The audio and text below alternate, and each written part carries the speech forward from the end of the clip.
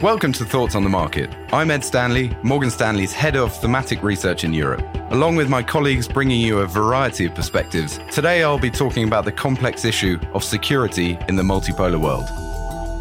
For some time, the world has been trending away from a globalized unipolar structure characterized by stability and mutual cooperation. And in its place, we've been moving towards a multipolar structure, more complex, more decentralized. And this theme is one that Morgan Stanley's global research department has been exploring deeply over the last 3 years.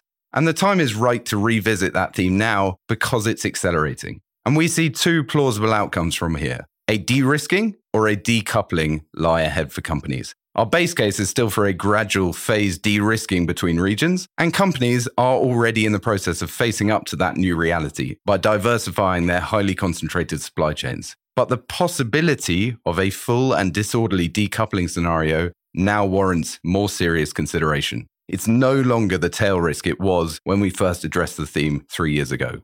What has acted as a more recent accelerant to this trend is the extent of top-down policy measures we've witnessed over recent years. The number of such policies designed to restrict trade have increased fivefold in the last 5 years as measured by the UN. And these restrictions have covered everything from rare earth battery minerals to grain exports and solar panel imports to specialist machinery for microchip production.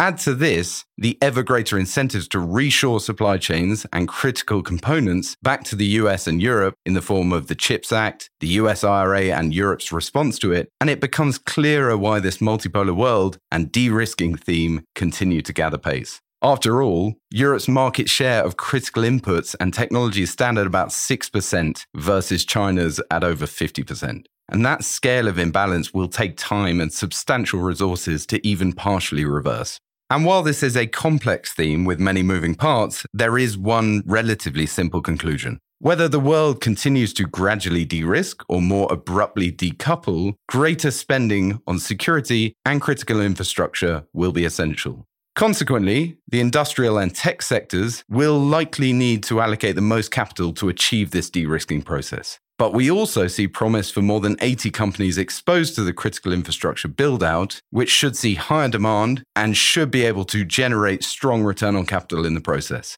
These are the types of companies that should be well placed as this theme evolves. Our new security framework suggests that space infrastructure, artificial intelligence, and batteries may be areas of greatest focus for the markets going forward.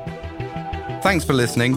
If you enjoyed the show, please leave us a review on Apple Podcasts and share thoughts on the market with a friend or a colleague today. The preceding content is informational only and based on information available when created. It is not an offer or solicitation, nor is it tax or legal advice. It does not consider your financial circumstances and objectives and may not be suitable for you.